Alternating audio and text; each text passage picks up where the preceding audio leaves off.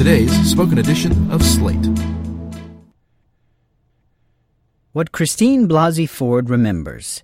The Political Gabfest debates who should investigate the accusations against Brett Kavanaugh and the efforts to undermine Ford's story.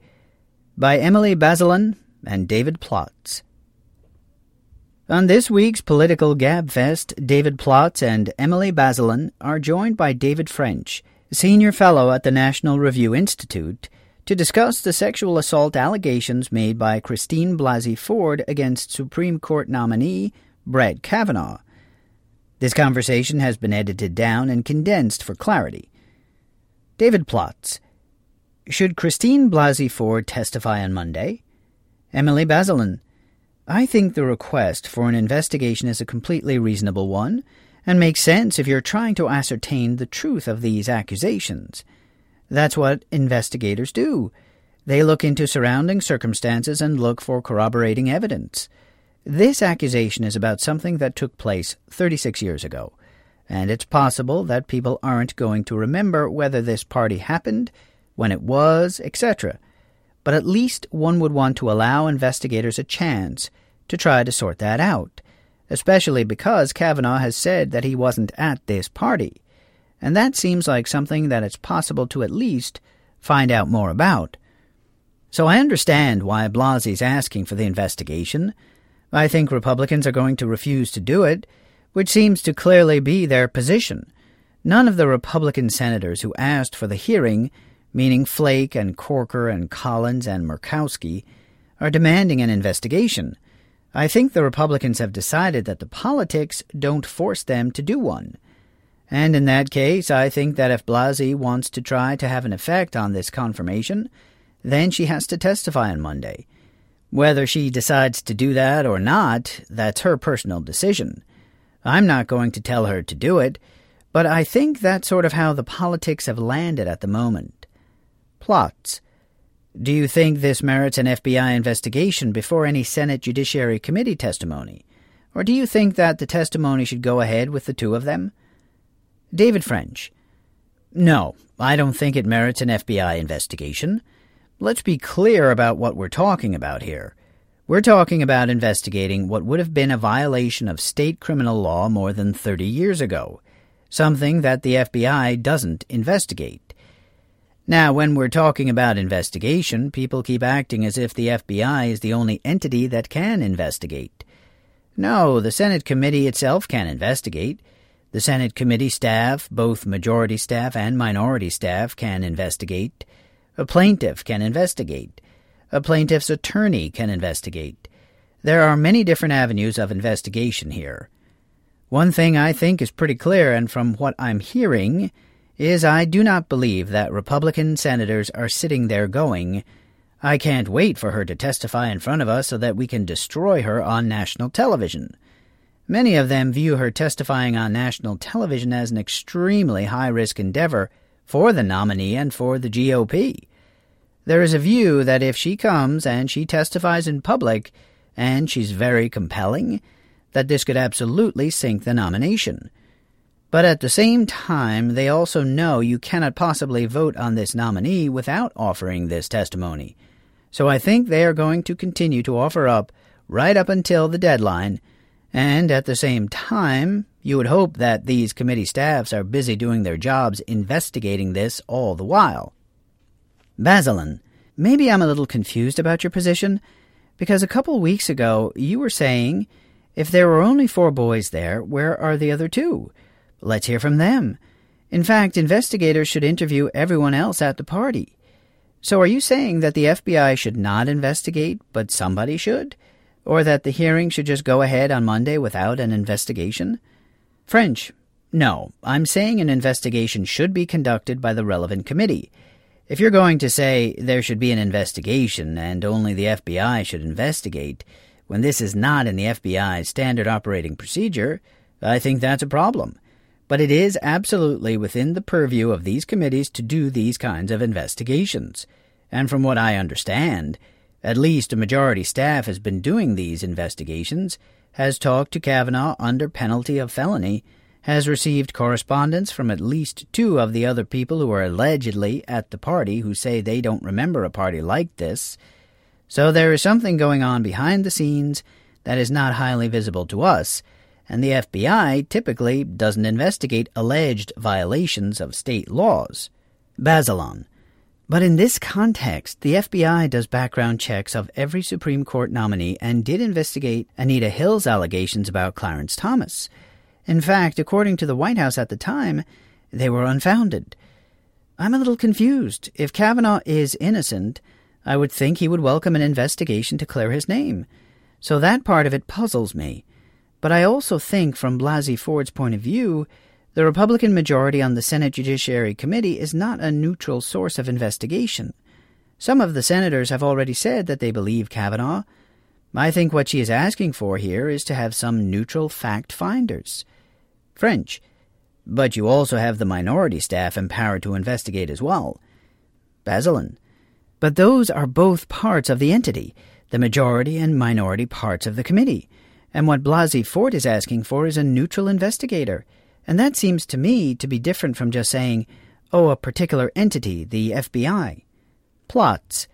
The Senate is holding a hearing to decide whether they want to confirm him for the Supreme Court. This isn't a criminal investigation. This is not an attempt to open a criminal investigation against him. It's a process designed to decide on confirmation. And I feel like if the Senate rules as set by the majority of senators are, here's how we're going to do it, even if they're tinged with partisan bias, why not just go ahead with this? She can make her point as she testifies.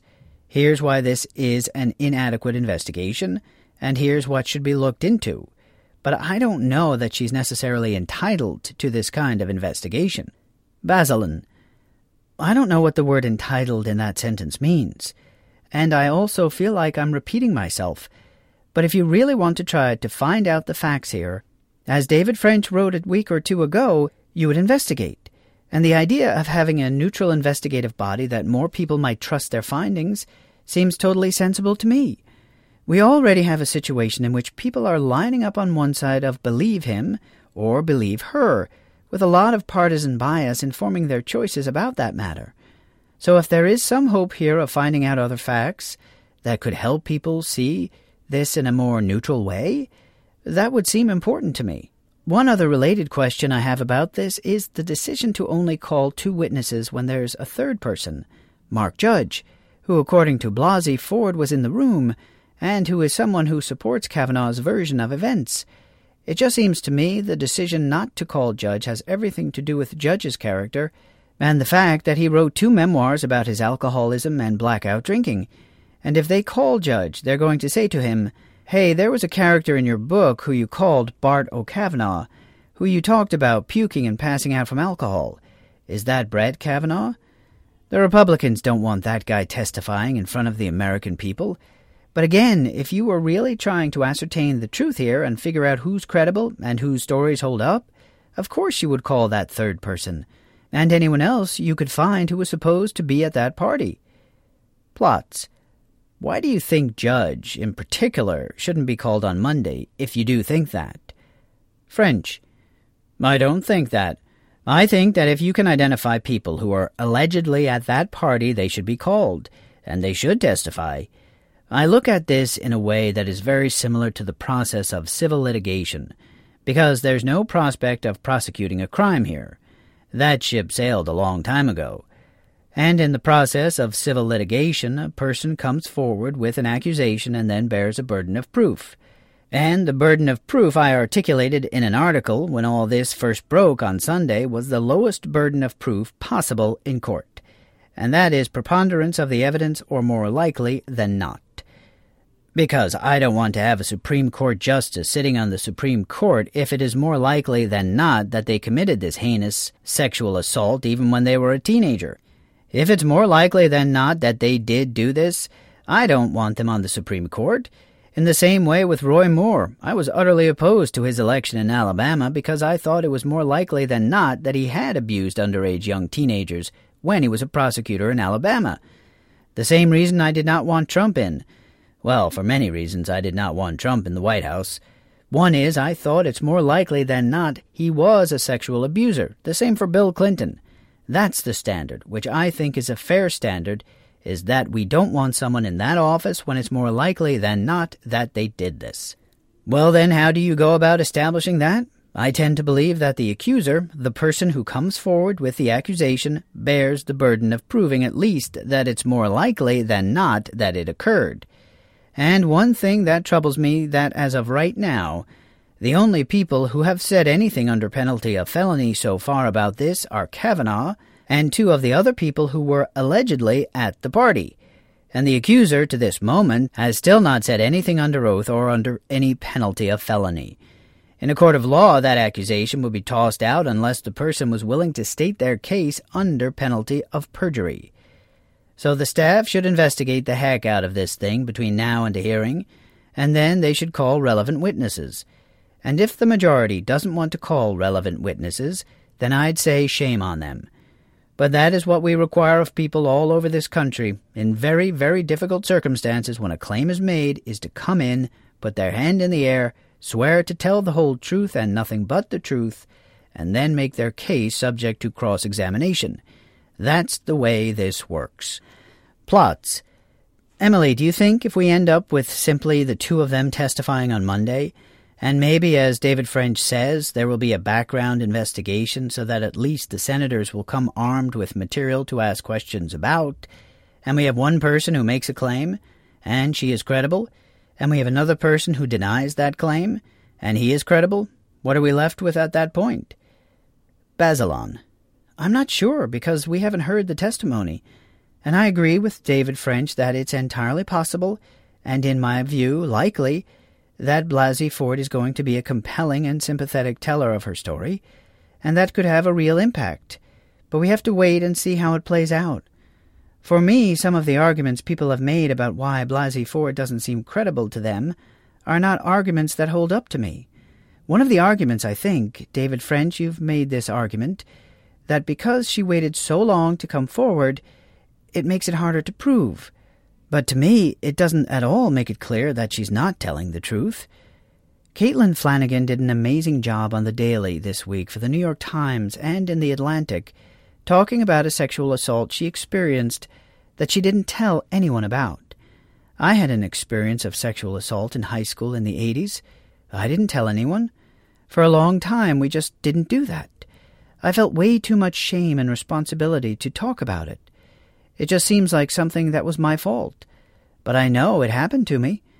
And I have the same response hearing President Trump and others suggest that maybe she mixed up Kavanaugh's identity, because I would never be mixed up about the person who did that to me.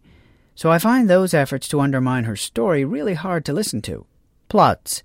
Do you guys think that the peripheral evidence about Kavanaugh's teenage years, his own joking about what happens at Georgetown Prep stays at Georgetown Prep, the hints and the Mark Judge memoir about Kavanaugh, do you think that's going to come up? Is it relevant? Do senators need to consider that? French. I think whether or not he drank to excess on occasion in high school is, let me put it this way. If he said, look, there's no way I could have done this because I was stone-cold sober all of the time and remember with clarity where I was and what I did, and then there was evidence, no, in fact you drank too much on occasion, at some point it gets very, very difficult to say evidence that he drank too much on occasion equals evidence that he committed a serious act of sexual assault. One of the problems that we have here, I think, is when you lack a lot of evidence. One way or the other, we begin to fill in the void with our own experience. And I think that's one of the reasons why some of the articles, for example, Caitlin's article that you referenced earlier, have been so powerful for so many people because it resonates so much with their own experiences. In the absence of a whole lot of evidence to really sit there and weigh and carefully consider, you begin to import your experience in these things. And I think that's just a very human thing that we all do. But it's a thing that we do in the absence of evidence. And when that occurs, it ramps up what's already an intense, emotional, high-stakes confirmation battle, political battle, and it becomes something else entirely. It becomes a big cultural moment. And we've seen this many, many times. And so no, I don't say that there's a lack of contemporary corroborating evidence means that she's lying. I'm saying, more from a legal standpoint, that it is a lack of additional evidence that is of consequence if you are going to be making this case in court, and that's where I'm going with that. Bazelon. Making this into a cultural moment sounds like it's very mushy and being propelled by a few individual anecdotal narratives. So I want to bring in this smart article by Sandra Newman in Quartz about the relative rarity of false rape accusations, which is something that I've also written about. It's a really low rate of women, or anyone, men too, whoever, who come into police stations and report a rape falsely. And we've known that for a while. But added to this picture, which I thought was really valuable, is that when people do make false accusations, they usually have a history of fraud or mental illness, or sometimes there's a clear motivation of revenge, something that allows the facts to unravel pretty quickly and shows that there is some external motivation behind the false claim. And also, usually, the false claims are really florid. They're highly dramatic accounts of rape, like the claim that the UVA student made in the Rolling Stone piece that fell apart, which we've talked a lot about on this show. People rarely make claims of things that could be mistaken for consent, and that's the kind of claim Blasey Ford is making here. So I think that's an important set of not just a few anecdotal narratives, but some data to add to this picture that to me balance against this notion that Blasey Ford isn't telling the truth. French. There's one problem with those studies. Our legal system does not adjudicate for falsity. If a jury acquits, for example, a rape defendant, they adjudicate the claim to be false. They say that the burden of proof wasn't met. If a prosecutor declines to proceed with a case, or if a judge grants a summary judgment motion in a sexual harassment case, a civil sexual assault type case, there's not an adjudication of falseness. There's a failure to meet, or a believed failure to meet, a burden of proof.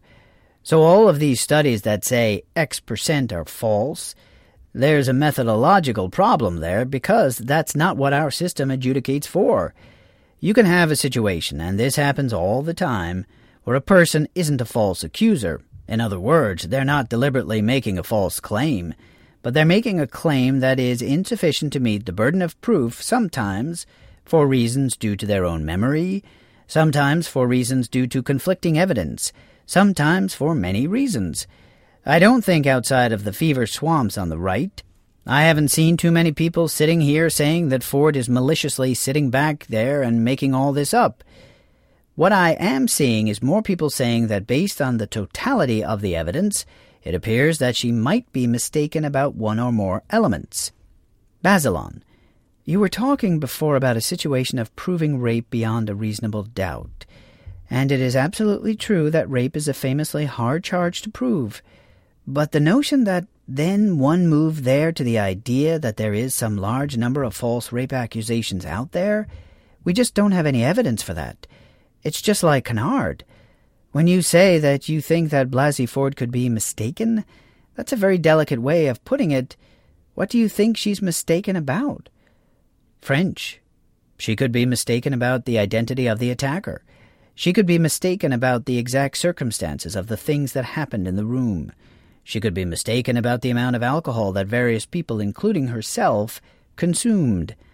One of the things that's really interesting about memory is that, and this is a hard truth for people to understand because nobody doubts their own memory, if you say to somebody, the thing that you remember is one of the most important things in your life, you could be remembering that incorrectly. People get really upset about that. And they say, that's just not possible. That's just not possible.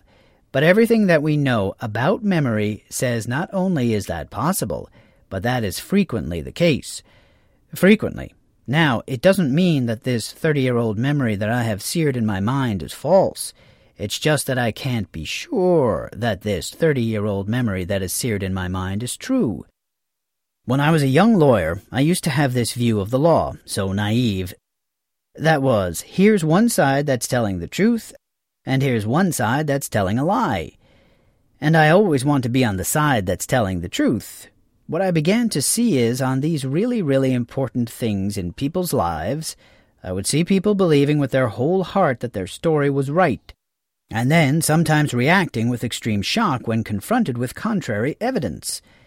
And so there's actually a really interesting Malcolm Gladwell podcast recently, Revisionist History, that was used in the Brian Williams controversy to tee off on some of these aspects of our memories. And so that's why when people say we need corroboration, we need corroboration. You're not saying, you liar. You're saying these things get hazy and our minds play tricks on us, and the more that we can have that can give us assurance that this 30-year-old memory is accurate, the better off we'll be. Bazelon. Before we close, there's an article in the New York Times by Richard Friedman, who is a psychiatrist, and he is pointing out in a way that I think has a very different emphasis than your rendition, David French, that when people experience intense emotion, that can actually make memories more powerful and lasting. And one of the really important distinctions that Friedman is making here is between recovered memory, where a memory completely goes away and then supposedly returns. There's a lot of reason to doubt situations like that. And a memory that's there all along, that someone has tried to repress but can't get rid of, which is very much what happened to Blasey Ford. It's what happened to me. It's what happened to Caitlin Flanagan. You can dismiss that as a few anecdotes if you want, but I think there are a lot of other people out there who have experienced sexual assault, a lot of women who are in that category. And to me, all of those things, not to mention the sort of culture of silence of the 80s, weighs much more heavily than the kind of doubt that you are trying to sow here. Though I realize that for Republicans it's really useful to try to sow that kind of doubt right now.